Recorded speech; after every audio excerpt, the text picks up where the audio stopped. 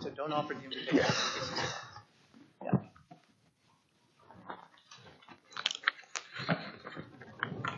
Well, good evening. Can you hear me? That's good. I do not like it when I get done speaking and I get out in the foyer and somebody says, well, I'm sure it was a great lesson, but we didn't hear any of it. So it's kind of pointless. Troy leaned over and said, don't give an invitation. At the end of this lesson, when I was in preaching school, we had a whole class about how the history of us giving an invitation at the end of sermons came about. I don't know if you know this, but most Christians throughout time have not sat in a room and listened to a preacher give a sermon and then give an invitation at the end of it. We've only done that for about the last 300 years in Christianity. And I'm not going to go into all the details. But I decided, well, if that was the case, well, I was going to be like Christians long ago. So I was invited to this little congregation, and I got up and I gave a sermon about being an example to the brethren on 1 Timothy 4:12. And when I got to the end of it, I just said, thank you very much, and sat down. So the last song was finally being sung, and I decided, well, I better get up and walk to the back of the auditorium. And I got back to the back of that auditorium, and the preacher who was there, he came down the other side of the auditorium almost at a run and met me in the back in the foyer and informed me immediately that if I was going to be a preacher of any worth, that I would give an invitation at the end of every sermon that I ever give. So I never forgot that. I thought, he treated me like I had just gotten up and spoken the worst false doctrine and said the most heinous things that you've ever heard. So anyway, it's funny how we get in those traditions. That's a sermon for another time. Eddie sent me a letter, which I intend to mostly ignore tonight, primarily because he's not here and he can't stop me. And the worst that can happen is you could not ask me back. See, that's the danger you run when you ask preachers to come in. You know, we just think, well, they can't fire us, so maybe I say things I wouldn't normally say. The letter said to talk about Jesus and walking in his steps, and I got thinking about something, and that is, well, who is he exactly? And we usually think about things like, well, he's my Savior, or he's my Lord, or he's the one upon whom the church is founded. Then I got thinking about, well, is there a verse, perhaps in the Bible, that describes this one whose steps we are to follow that we don't usually think about when we think about Jesus, that would really sum up who he is? And if you'll turn your Bibles open to Revelation chapter 1, you're going to find a great summation of who Jesus is. And as I said, these are some characteristics that he has that we don't always think about. And I think they're things that we need to be reminded of if we're going to follow him, if we're going to imitate him, if we're going to give our life to him and follow him into eternity. I want to start in verse 4, but the primary outline for the entire class tonight will be verses 5 and verses 6. So you may just want to hang out right there in your Bible. I'll look at some other passages. But here, starting in verse 4, it says, John to the 7 churches that are in Asia, grace to you and peace from him who is and who was and who is to come, and from the 7 spirits who are before his throne. Now listen to the description of Jesus Christ here. And from Jesus Christ, who is the faithful witness, the firstborn, the ruler of the kings of the earth, to him who loved us, released us from our sins by his blood, and who has made us to be a kingdom of priests to his God and Father. To him be the glory and the dominion forever. Amen. That's quite a description of Jesus, and there's a lot to be fleshed out there. And not everything about Jesus is encompassed in that passage, but I do want to look at each of the things that are said about him here. If he's going to be the one that we're going to follow, we need to understand these things. Number 1, John says that he is the faithful witness. That's primarily in regard to God and to the revelation. But it tells us something that people really know.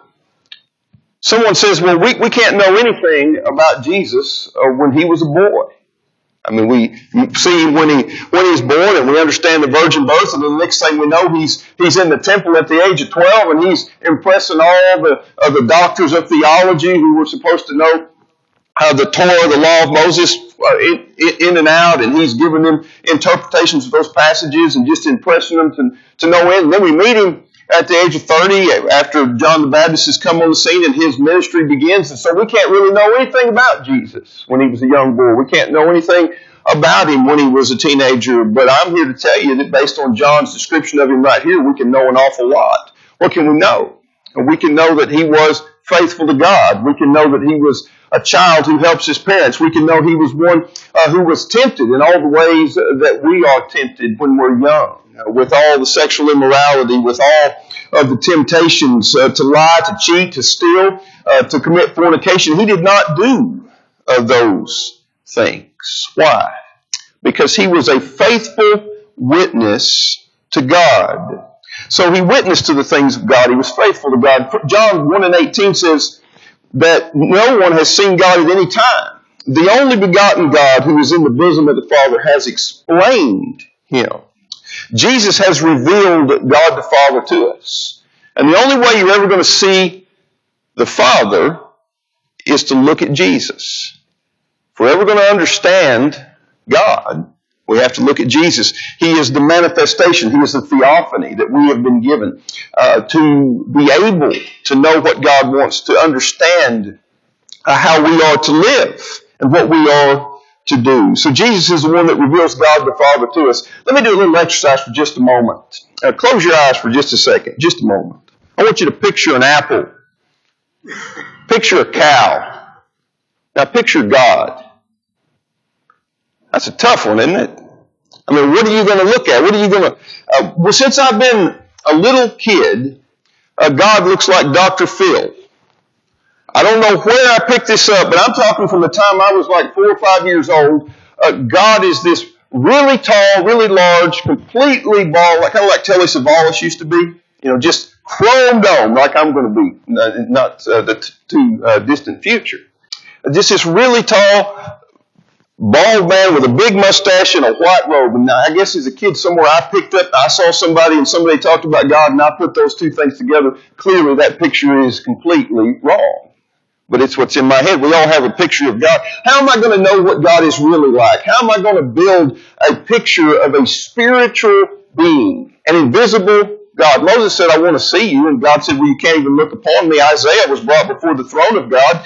And he was given an opportunity to see him, but he could only see the train of his garment, as Isaiah records that instance in Isaiah 6.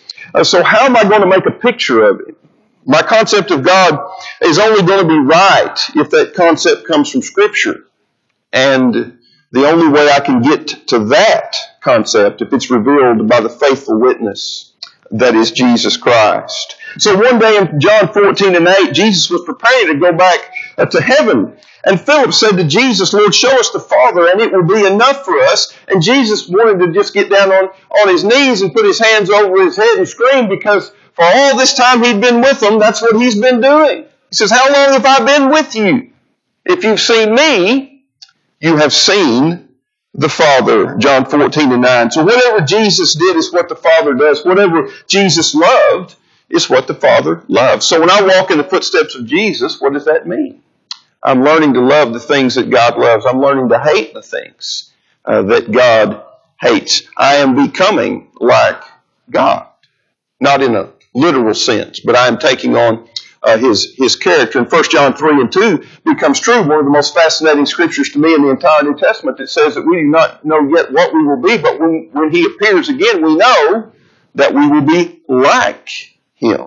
That's a tremendous thought. Why? Because we're paying attention to the faithful witness of Jesus Christ. The fact that he is faithfully witnessing to who God is, and that we are taking that witness and we're making it our own. So whatever Jesus expects is what the Father expects. And when Jesus was with the woman at the well in John 4, he told her that God was spirit. So we get a description of God as to what he says and what he expects, and to what he teaches and what he thinks and how he acts and how he reacts. And all of that comes through Jesus Christ. In Matthew chapter 17, Jesus was on the mountain with the disciples, and God revealed Jesus as his only witness. He said, we've come to a place in the world, in time, when I've had lots of witnesses in the past.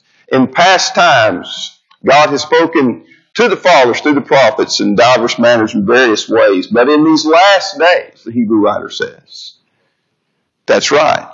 There is probably nothing more significant and profound that you can come to understand than the faithful witness of Jesus Christ for you. This is it, God is saying. I am speaking through my Son, the one who's full of grace and truth that I've sent. I gave you Moses, but Moses was a servant in the house, Hebrews 3. This one is the builder of the house. And so we come to Matthew 17, and Jesus is there with Peter and John, and this incredible picture arises of Moses and Elijah, and Jesus is transcended. His deity comes through, and as Peter often was, he wasn't really sure what to do, so he put his mouth in gear before he put his brain in gear, and he was probably just really trying to say something that was profound. Have you ever been in a situation where you felt like you needed to start talking, and the best thing you could do was just be quiet? Well, that's where Peter is, and now a motor mouth is running, and so he says, Lord, it is good for us to be here if you wish. Let's make 3 tabernacles, one for you and one for Moses and one for Elijah. And then there's some comedy here, if you may permit me to say that. Some things in Scripture are a little funny. It says, while he was still speaking, a bright cloud overshadowed them. And behold, a voice out of the cloud said, this is my beloved Son, in whom I am well pleased. And then it says, listen to him. And that's where the emphasis was. Moses was the giver of the law. I took him up on the mountain.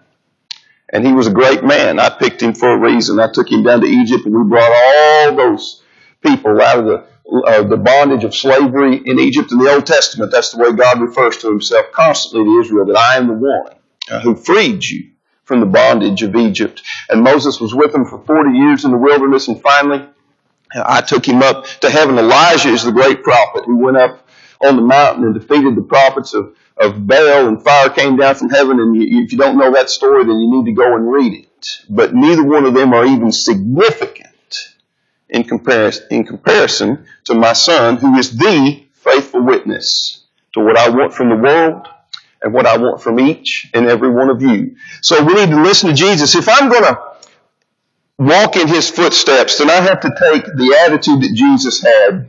The one thing that he always did was he listened to the Father. He listened to God and whatever God wanted, and he looked to what God had said in every circumstance of life. When he was tempted in Matthew 4, it's just recorded by the devil each time, he said, it is written. What was he saying? I'm listening to God. I'm not listening to Satan. You can stand right in front of me, Satan, but I have nothing, there's nothing I want to hear from you because God has already spoken, and that's who I listen to. So if I'm going to walk in the footsteps of Jesus, and that's my attitude, I'm going to listen to him. There's lots of voices that speak in this world to us. There's the voice of the moment. There is the culture of corruption that is around us. There is that voice of temptation, as some people have over the years personified it. There is the angel that's good on one shoulder and the angel that isn't on the other. But at the end of the day, I have to learn to move through all of that and just look at Jesus and kneel at the foot of the cross and listen to what he has to say. In 1 Peter 1 and 10, Peter says, as to this salvation, the prophets who prophesied of the grace that would come to you made careful searches and inquiries, seeking to know what time the person or the Spirit of Christ within them was indicating as he predicted the sufferings of Christ and the glories to follow. So there's the witness of Jesus even before the incarnation to the world. Now, I don't understand that, but it does tell us that he's eternal. Jesus was before the incarnation. He was speaking through the prophets. And those prophets were wondering what they were saying. They wanted to know when these things were going to happen and where. And they were not speaking of themselves. They were speaking of the power of Jesus as the living Word of God and the Logos that is mentioned in John chapter 1. So Jesus is the truth of God. He is the revelation of God. And practically speaking, this is why the Bible is important. Because I'm not going to meet the faithful witness that is Jesus Christ in a dream. He's not going to speak to me audibly. Those days are long gone. I'm not going to have an experience that's going to bring me to understand that Jesus is who he said he is and what God wants me to do. What he has done is he has taken that which he has witnessed and which we need to witness to, and he has put it down in the pages of Scripture. And that's why the Bible is important, because without it, we'll never know him. We'll never know Jesus, and we'll never know the Father. You ever stop to think about what you wouldn't know if you didn't have a Bible? We take an awful lot for granted.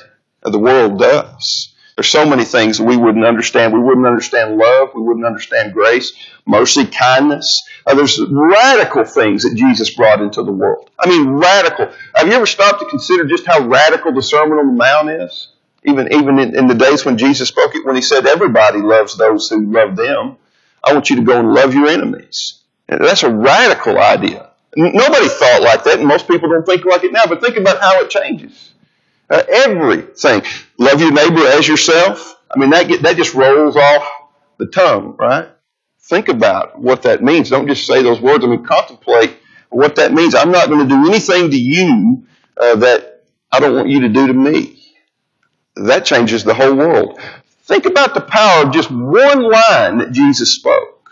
And what does that tell me? It tells me that he is revealing to me the very pure and perfect mind of the Father. He's witnessing to that, and so must I. Number 2, he is the firstborn of the dead. Now, this is not so much in relation to God as it is in relation to his disciples, to us. And this is really good news for you and for me. And it was really good news for those in the Revelation who were facing some tremendous persecution. So he is the firstborn of the dead. In the day that this was written, a lot of our brethren were about to die. You know, around the world today, a lot of those who are Christians, a lot of those who are New Testament Christians who are worshiping in secret. They're worshiping quietly in basements and in places that are away from the cities, in fields and in seclusion for fear of the governments that they live under and the other religious groups around them and the possibility of losing their life. That's where those in the Revelation were. Persecution was about to become hot and heavy on the church, and a lot of these people were about to die. The Roman gladiators would go into the Colosseum and they would say, we salute you, Caesar, those of us who are about to die. Well, what Jesus needed them to understand, these early Christians, that what they needed to do was to say that we who are about to die, Jesus, we claim you. Revelation 2 and 10 is a verse that gets quoted often. I quote it often. It's one of those really preachable verses. Be faithful unto death, and I will give you a crown of life. And we read that, and given the ease with which we have grown up in Western society and in the wealthiest culture that has ever been in all the existence of human history, we read that and we say, well, that means after I've lived 70 or 80, 90, maybe 100 years and I've been faithful to God, then from there God's going to translate me into heaven, and that's absolutely true. But that's not what it means in the context of the book of Revelation. What Jesus is saying in that letter to that church is, when you decide to become a Christian, it's going to be a very short time between your decision to take me on as your Savior and your death. And secular history records this, that it was usually a very short time between the time someone became a baptized, immersed member of the church and the martyr's death. Sometime only days, weeks, some made it months, and some did make it years. So it's incredible to think about the way the Word of God spread in all of that. But when Jesus says, be faithful unto death, and I will give you a crown of life, he means you're going to get out of the baptistry and you're going to have my mark on you. And because of that, you're going to die. And you're going to die soon.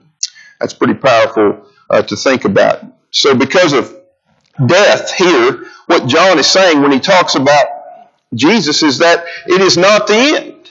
He is the firstborn from the dead. He's been born out of death.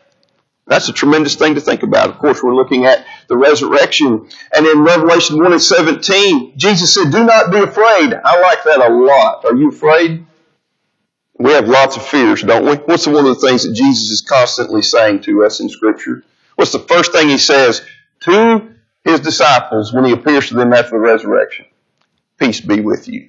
Why? Because there wasn't any peace. There was lots of fear. They were hiding and they were afraid. And so have most Christians throughout time been afraid. All of us have fears. So I look at Jesus and I'm very thankful when he says, do not be afraid. But notice I'm very thankful for why he says not to be afraid here. He says, I am the first and the last and the living one. And I was dead, and behold, I am alive forevermore. So he's not going to die again. He is stating the eternal nature of his current state. And then he says, I have the keys of death and of Hades. You ever been in a prison? You ever gone into prison and somebody shut the door behind you? That's a clank you will not forget. And there's one thing you want, is you want to know that somebody with you has the keys. Why? Because you want out of what you're in. Nobody wants to be in prison. And if you're visiting, you want to walk with the person who has the keys. Well, that's what Jesus is telling us. That when we become a Christian, we're walking with the man, with the one who has the keys to death. So when I die, and I die in Christ, what does he do? He unlocks the door. And he says, come on in. Come on into me. Come out of death. Come out of that. You're not held by it. See, death frightens me a great deal, and it frightens you. And in 1 John chapter 4, there's a statement that I wish I could achieve, in which John says that perfect love casts out all fear. But I'm not one that loves perfectly, because I got lots of fears. And to be completely honest with you, death is one of them. I think about it a little every day. Maybe not everybody's that way, but I don't like the idea of dying. It scares me. I'm afraid of things about how I may die. That's probably primarily one of the things I think about in relation to death. But we think about death. See, there's a very big difference between me and Jesus here. You see, I have no control over death. I can live with a nurse. I can exercise every day. I can eat like the doctor tells me I'm supposed to, and I can leave the Twinkies and the Blizzards from Dairy Queen alone. And death is coming. And it's closer in this moment than it was when we met, when we came here tonight to be together. And the clock is just ticking. And there's nothing I can do to stop it. It is appointed once for all men to die, the Hebrew writer says, and then is the judgment. There are certain meetings you cannot avoid, and this is one of them. And so here's a huge difference between me and the one I follow. Jesus has death on a leash like I would have it on a puppy. And death does what he wants it to. Death means nothing to him. So when I walk with the one who has the keys, then I'm with the one who has the power over death. He has the power to give life. And so when I am in Christ, when I have experienced that resurrection, Romans chapter 6, then what Jesus has done is he's laid the rose of immortality on my grave. And he's saying, come and be with me. I'm the firstborn of the dead. I'm the first one to do it. Now I want you to follow me. And I've laid all the groundwork through my blood and through the cross and through showing my power through the resurrection, Romans 1 and 4. So we don't have to live in that fear. We're still going to be afraid of death. But it certainly, it ought to calm us a great deal. Think about, for example, Hebrews 2 and 14. Therefore, since the children share in flesh and blood. Listen to this for a minute. He himself, that is Christ, likewise also partook of the same. So what are we talking about here? We're saying that he came to earth. We understand this. He left heaven, Philippians chapter 2. He took on the form of a bondservant, and he gave up the prerogatives of deity to live on this dying earth. That through death, he might render powerless him who had the power of death. Through sin, in ways that I don't really understand, Satan had a certain power that he was given or granted or he could exercise. That is the devil. Why did he do all of this? Why did Jesus do this? That he might free those who through fear of death were subject to slavery all of their lives. He's saying up until the time that Jesus came, there was a fear in the world because nobody really understood the solution that God had to this. The Jews knew something was coming. The Gentile world probably either didn't care or didn't know to care. That's a whole other study. But the reality is that once Jesus came, our fears should be alleviated. See, we can look back. We live in the age of the church. Jesus said of John the Baptist that of those born of women, there's none greater than John the Baptist, but he who is in the kingdom of heaven is greater than John the Baptist. That's always been one of those statements in the New Testament that's baffled me, and I think what Jesus means there is we're greater in the sense that we know more. We have a greater position. We've been honored more because we're getting to see so much of the plan of God that other people didn't get to see. And that's back to what Peter says when he talks about the prophets who long to look into the things that the Spirit of Christ was revealing. So I don't need to live in fear because I see the solution. Jesus on the cross, Jesus resurrected, is what takes the sting, Paul says in 1 Corinthians 15, out of death. So I don't have to meet death in fear. I can meet death as a friend because we're not done yet. As a matter of fact, death for me is the birth into my real life. See, that's a tremendous thing to think about. That's what happened when Jesus died. He met his real life, his eternal life, his perfect life. So you're not going to end. You're going to be transformed. You're going to be changed. You're going to be made. I love this word because it just boggles the mind. You're going to be immortal. Think about that.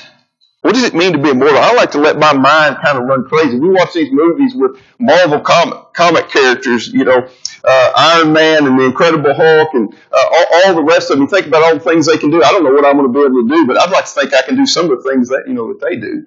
I'm not going to be hindered in the ways that I am hindered now. So Jesus is offering me immortality, and I'm delivered from a lifetime of bondage of fear, of dying, and from death itself in all of eternity. So that's a tremendous thing. Number 3, he is said to be, and this really shifts gears here, the ruler of the kings of the earth. Who's in charge of what goes on in this world? I'd like to think I am. Don't we all? Don't we really like to think that we're in charge of our own lives? Don't we spend so much of our lives trying to make our lives the way we want our lives, getting the job we want and the house we want and the cars we want and the kids to do what we want? And some of you are smiling because that's what you're doing right now, right? How much of our lives do we spend doing this? Living in the illusion that we have all of this control. Someone asked me this question. Actually, I'm speaking on a lectureship next week, and this is the question they've asked me to talk about. And that is, what is the purpose of suffering? I'm going to use 1 Peter to do that. And one of the reasons that God brings about suffering in our lives is to get us to understand that we're not. You can be doing all of that. You can be working all of those hours every week. You can be. I watch people. They'll come in my office and they'll say, "We want to be more involved in the church." I'm like, "Okay, well, do you want to teach a Bible class? Would you like to be involved in our seniors ministry? Would you like to be involved with the kids? Would you like to be involved in taking care of the building? And maybe you can help plan VBS." And then they start going through their schedule.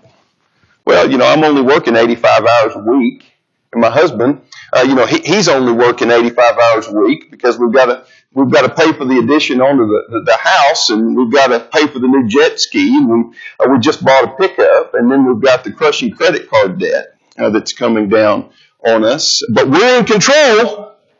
We've got it. Right up to when one of them goes to the doctor and finds out they have terminal cancer. Guess what? I'm not in control. I'm in peril every day of my life, every moment. Is that scary? It's true. I may not wake up in the morning. That's reality. And perhaps it is why we live so often in fantasies. But here's what I know, is that my Savior and Lord and Master is in control. And He has promised me that no matter what happens in this world, if I'm faithful to Him, I will be eternally rewarded. Because when I look at the Middle East and I don't understand what's going on there, and I never will, or when I look at what happens politically in this world, and I don't understand any of that, or I like to say that I do. I grew up in a house full of politics. My father was involved in state and even federal politics for much of my life, and still is in many ways. And I've even campaigned for some people because of that. But one thing that it taught me is that you and I really don't know what's happening in the world, and the things that we're told are often far from the truth. But I know this: I can trust Jesus, and He's the only one I can trust.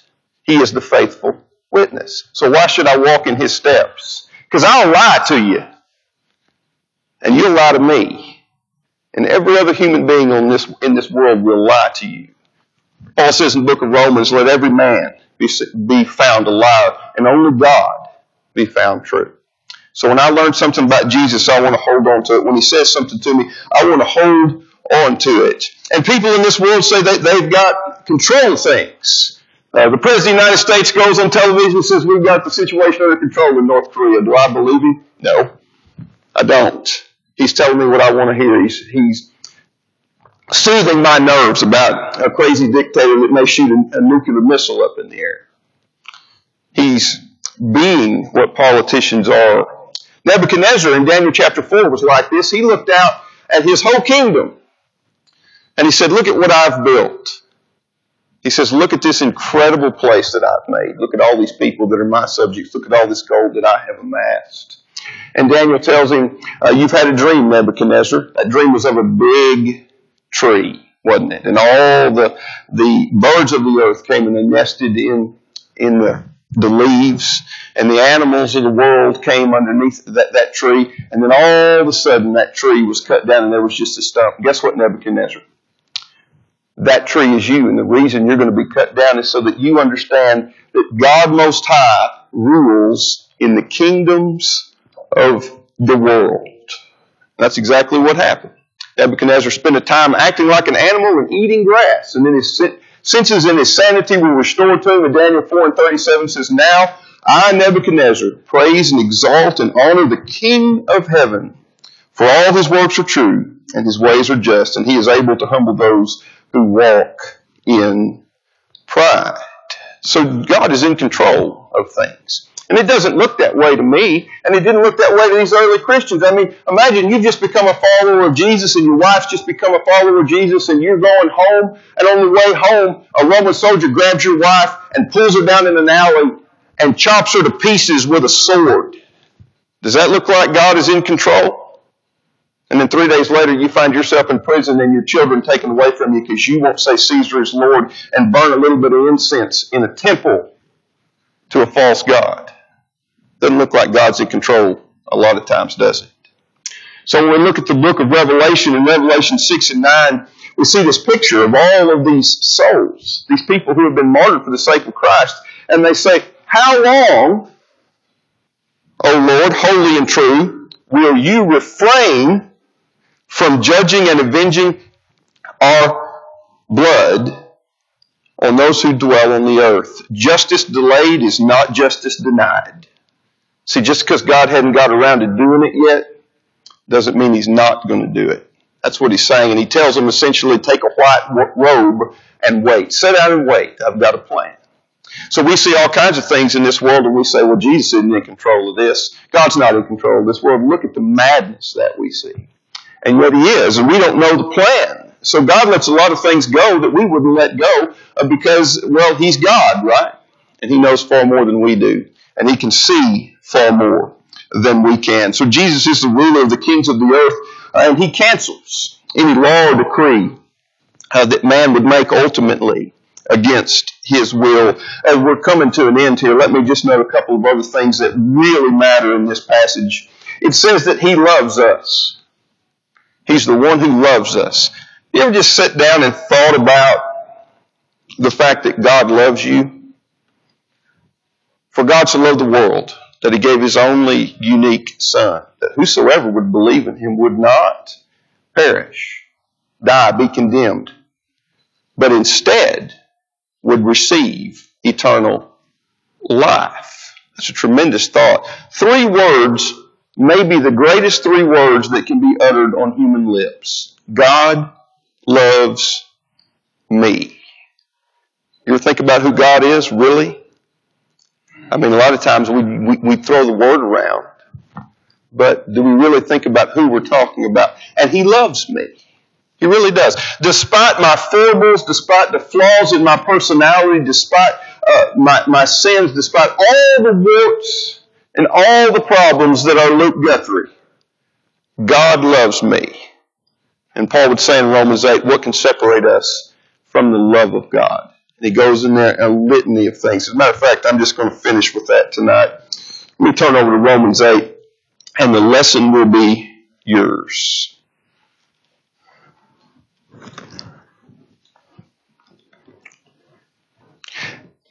But But in all things, verse 37, we are overwhelmingly conquerors through Him who did what? Who loved us. For I am convinced that neither death nor life, nor angels, nor principalities, nor things present, nor things to come, nor powers, nor height, nor depth, nor any other created thing will be able to separate us from the love of God, which is in Jesus Christ our Lord. You believe that? I hope you do. I hope you live it every day. And it's 10 after, so I think that's time for me to stop. Thank you for being here tonight.